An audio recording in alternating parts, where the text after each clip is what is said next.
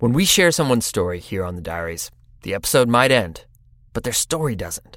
So many of the people we've talked to, they've gone on to do incredible things. They have epic adventures and make significant impacts in our community.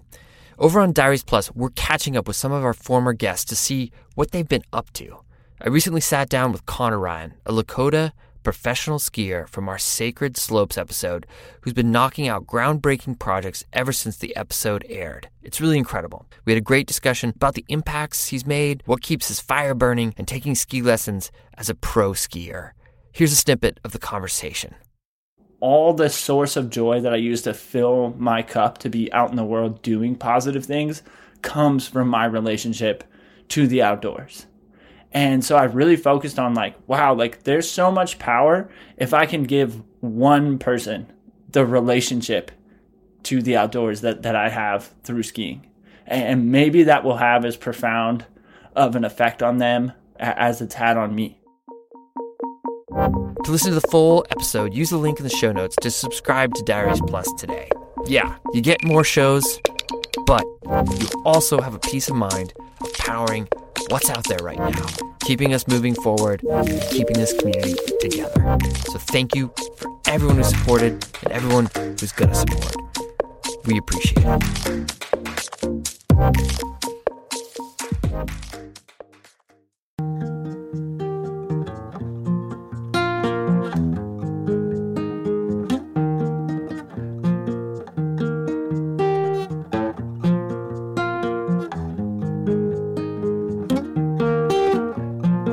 There's no way to quietly open the packaging of a Snickers bar. It's even harder when your hands are cold, and somehow harder still when you're trying desperately not to wake your tent mates in the middle of the night. I unzipped the chest pocket of my puffy jacket, surreptitiously removed the candy bar I'd been warming there all night, and did my best not to fumble with the wrapper. Finally, feeling utterly pleased with myself, I'd opened it enough to take a bite. I gnawed through the partially frozen candy without making a peep, then cozied up in my 0-degree sleeping bag and listened to the creaking, groaning glacier as I waited for my shivering to subside. What the hell am I doing here, I wondered as I drifted in and out of sleep. What am I doing, perched at the edge of Planet Hoth, stuffed in a tent between two virtual strangers, miles from the nearest road, and farther from anyone I know?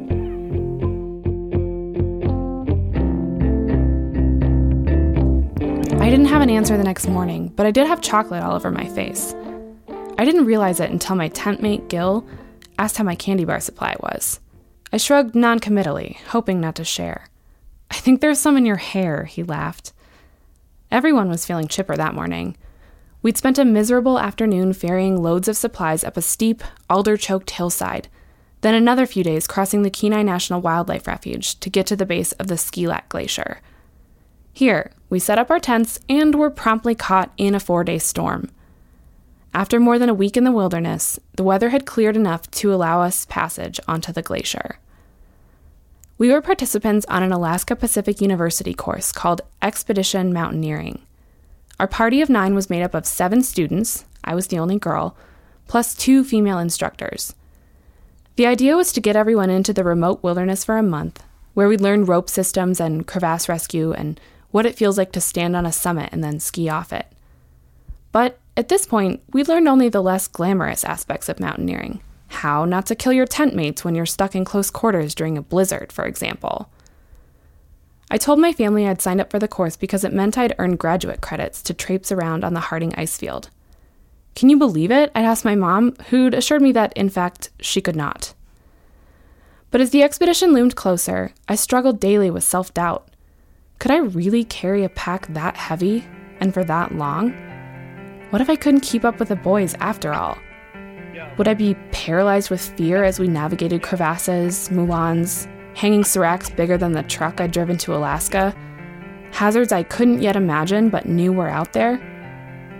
Despite my lingering doubts, I needed this trip.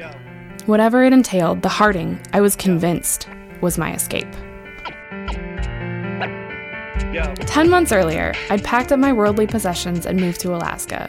For graduate school, I said, though really I just hadn't known what else to do. I'd gone to college 20 minutes from my hometown in Golden, Colorado, then gotten a teaching license like everyone else in my family. A week into my student teaching semester, I realized I didn't want to be stuck in a classroom. I finished the semester, but not without much wailing and gnashing of teeth. The last frontier has long drawn those driftless souls who don't really know where they're going, and I was no different. I arrived in Anchorage with most of my savings depleted by the 4,000-mile drive. I knew exactly one person, my longtime boyfriend, also a bit of a lost soul, who'd agreed to come along because he didn't know what else to do back home either. That first winter was brutal. South Central Alaska gets about 5 hours of daylight in December and January, though it's really more like twilight. It was predictably cold. Between my graduate classes and the 2 jobs I worked to make ends meet, I didn't make much time for a relationship. Things unraveled slowly at first, then picked up speed, and soon, my boyfriend and I had glissaded, out of control, to the bitter end. When we broke up, he spent a week in our shared apartment getting things in order, then hugged me as he walked out the door to a new life in Bozeman. Now, I didn't know anyone. When spring arrived, I took stock of my life. I was miserable. Again. To make matters worse, funding for the cushy Park Service job I'd planned to work during the summer session had fallen through. The lease on my apartment was set to expire in May, which was fine, since I couldn't afford rent there, or anywhere in Alaska, really, by myself. My thesis project, at best a nebulous collection of essays and statistics on gender dynamics in mountaineering, had ground to a standstill. I'd made some friends through school, but no one I knew well enough to ask to crash on their floor, while I figured out what on earth I was still doing in Alaska.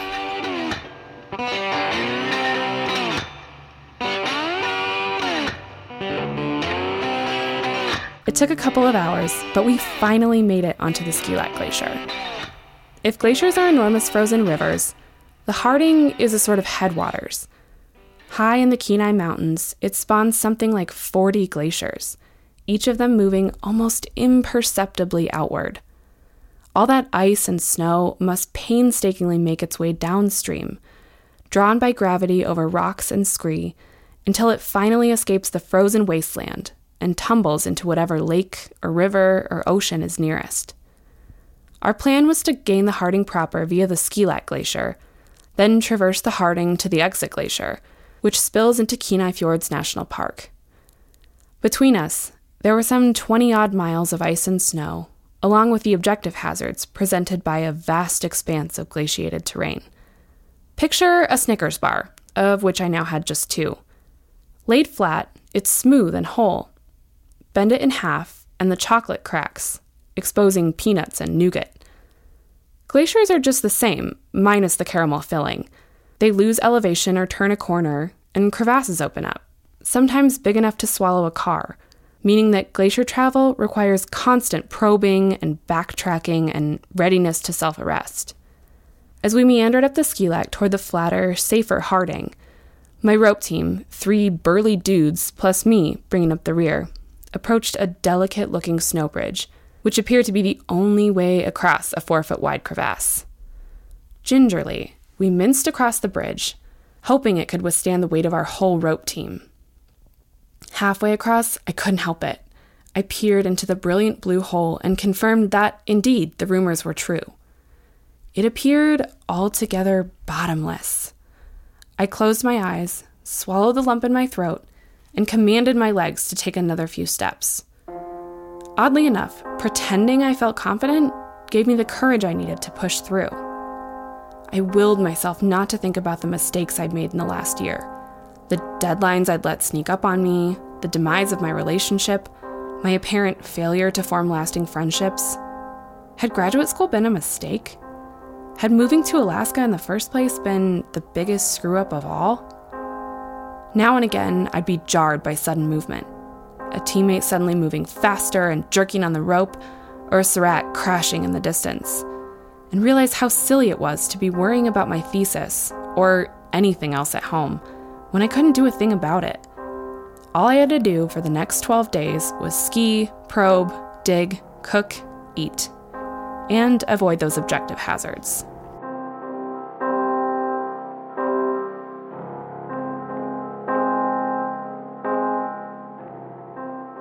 3 days from the end of the trip, though, I started to panic.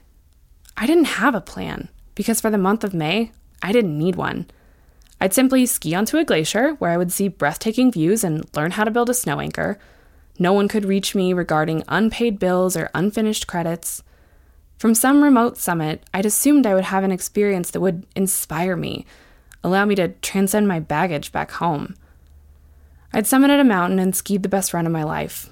I'd led my first pitch of steep snow, which required me to dig deep and not look down. It had been trying, physically and on my psyche, but I hadn't felt the kind of mortal terror I'd anticipated before the trip. In fact, more often than not, I felt pretty level-headed about the dangers of glacier travel. But things weren't always rosy on the ice. My male teammates, out of well-intentioned but misplaced concern, regularly offered to take weight from the pack I had no more trouble carrying than they did. I awkwardly fended off another student's unreciprocated crush. A week into the trip, annoying personal habits wore predictably thin. Some nights, you could have cut the tension in our 2-man, 1-woman tent with an ice axe. Most disappointingly, there were no lightning bolts. I still didn't know what to do with my summer, let alone the rest of my life. Inspiration, as I'd imagined it, hadn't struck. Now, I had to face the realization that I didn't have an exit strategy. This had been it, and it would inevitably end.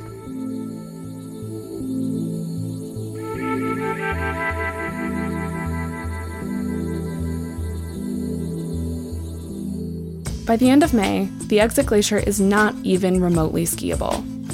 The sturdy snow bridges of winter have melted away, rendering the glacier a jumbled maze of ice blocks, some larger than the apartment I just vacated. We'd have to pick our way down on the slushy, isothermal snowpack alongside the glacier, alternating between packs on our backs and on our finicky plastic sleds, which slammed regularly into alders and rocks. As much as I wanted to toss my stupid sled off a cliff and call it quits, giving up simply wasn't an option. A few hundred vertical feet above the toe of the glacier, we took a much-needed break. I looked around at my teammates, who looked about as exhausted as I felt. It occurred to me that, as one of the better skiers in our party, I was probably better equipped to deal with the wretched conditions. So, even though I felt more like crying than laughing, I told a few lame jokes, mostly in the category of ways I'd like to annihilate my sled. Bolstered by the ensuing courtesy chuckles, I hoisted my pack, and the rest of the crew followed suit. We took turns scouting routes down, helping one another untangle from unwieldy alders, and making plans to incinerate our sleds the following day. After 8 hours, each more trying than the last, we reached the visitor center. Someone asked how I'd stayed so chipper. I just pretended it didn't suck, I laughed. That was the closest I came to getting my epiphany, but catharsis never came. As we loaded skis and packs into a 15-passenger van the next morning, I stared up at the Exit Glacier, waiting for a sign.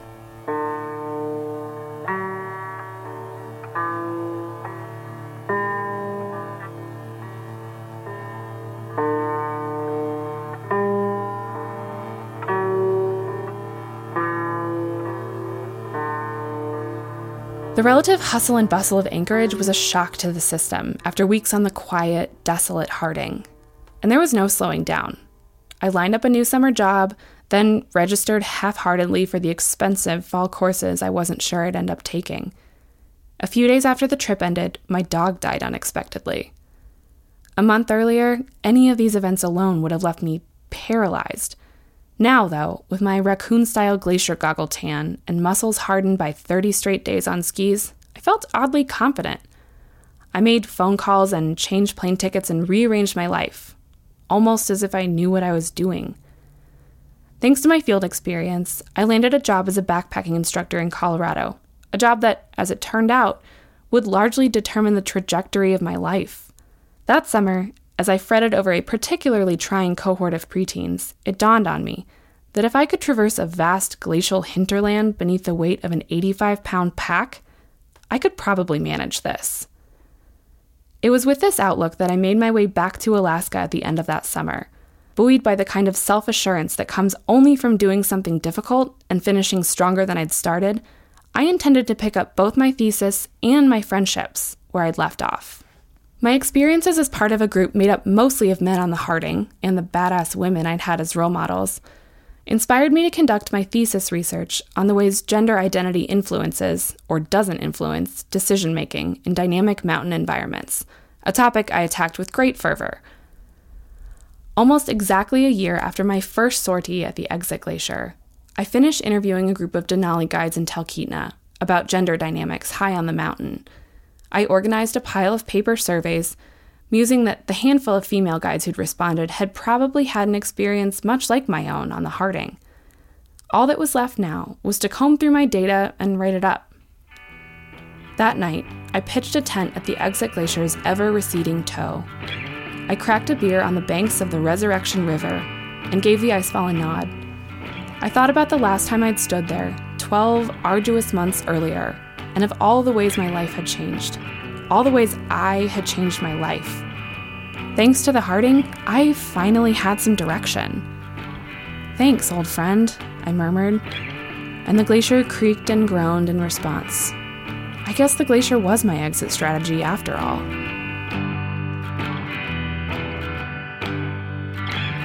I'm Emma Walker, and this is my short. The Diaries is made possible by the good people at Patagonia, who've taken the byproducts of food waste, dried beetles, and the poop of silkworms, among other things, to create a line of clothing dyed with natural, renewable ingredients. Why? Because dye is dirty. Check out their clean color collection at patagonia.com/cleancolor. Thanks, Patagonia. Additional support comes from Kuat Racks. Check out their lineup of well-built, easy-to-use roof rack, hitch racks, and accessories at kuatracks.com. Kuat, because you love your bike. And support also comes from our newest sponsor, Vossen Brewing. Right now, they're waiting to get their utilities hooked up in their Richmond tap house. Within the next few months, they should be pouring pints of their rustic, sessionable beers. Follow them on social media to keep tabs on their progress. Support for the Diaries also comes from you. You guys, you truly keep our show thriving. And to show our gratitude, we're offering a download of our very own Dirtbag Diaries theme song, Ringtone, to everyone who donates. Just go to the website, dirtbagdiaries.com, and click on the pledge button in the upper right-hand corner. A huge thank you to everyone who's already contributed. Thank you, Emma, for sharing your story. Emma did finish that thesis project and graduated with a master's degree in outdoor and environmental education at the end of 2014. These days, she's a freelance writer, and she's gotten a lot more comfortable with not knowing what's next. You can find more of her writing at myalaskanodyssey.com. Music today from MC Kulla, ADC Bicycle, Little Glass Men, Kai Engel, and Fog Lake. The tracks are courtesy of Free Music Archive, or with permission of the artists themselves. Jacob Bain and Nice Kotos composed our theme song. You can find the links to the artists at our website.